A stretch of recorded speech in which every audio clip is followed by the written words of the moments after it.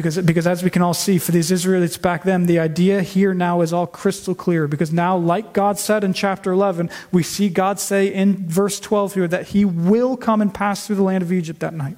He will do it. And remember, the Israelites also are there in Egypt. And so God will come. God will be the right and fair judge, executing proper and fitting judgments on sin. Because he is the Lord. That's what he says in verse 12. But then in verse 13, as for the Israelites, he won't punish them.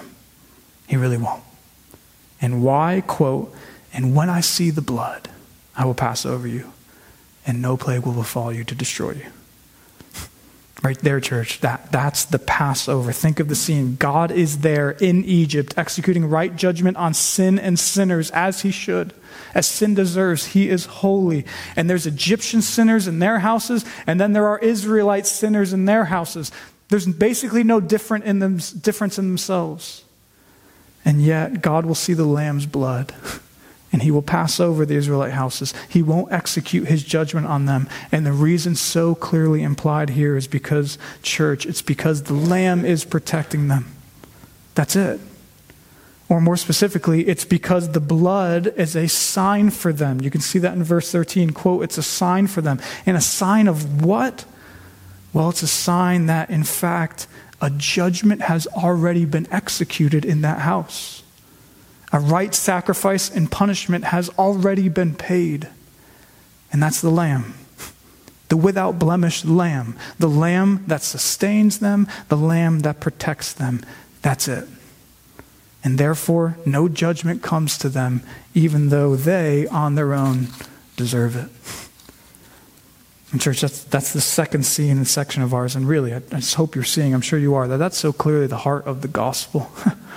It so deeply is. And specifically, connecting this to our previous section and building on it, we now see that that's why the Lord will make this distinction between the Israelites and the Egyptians. You get that? Because think about it. So as we said before, the distinction here can't be happening because the Israelites were so good and without sin on their own. Because they weren't. Instead, it was simply because they were God's people. But still, the question is, but why, as God's people, aren't their sins rightly punished by this judge? How is this holy God going to come so close to them as sinners, to their very door, literally, and yet not punish them? And the answer to that is why I think God had this whole Passover story happen here. Because consider this. If God just once again rescued them without this, well then in this scene he could have done that, but the Egyptians then maybe could have wondered why they got the punishment while the Israelites didn't. And they might have been wondering that throughout all of the plagues. But even more important than that, if God didn't have this Passover, then the Israelites could have thought that they were rescued really because they're pretty great. In fact, if you know your New Testaments at all, that's a wrong thinking that sadly became pretty common in the Jews of Jesus' day, because many of them thought that because of their Jewish lineage or ethnicity, that that's why they were God's people. And so the point is, if God finally delivered them out of Egypt without this happening here, without the blood and the lamb, then they could have thought that it was their Jewishness or something like that that made them worthy of rescue. But in short, proving that it isn't their deserving, their earning, or their ethnicity in itself, that's a big reason why God did what he did. And did it this way.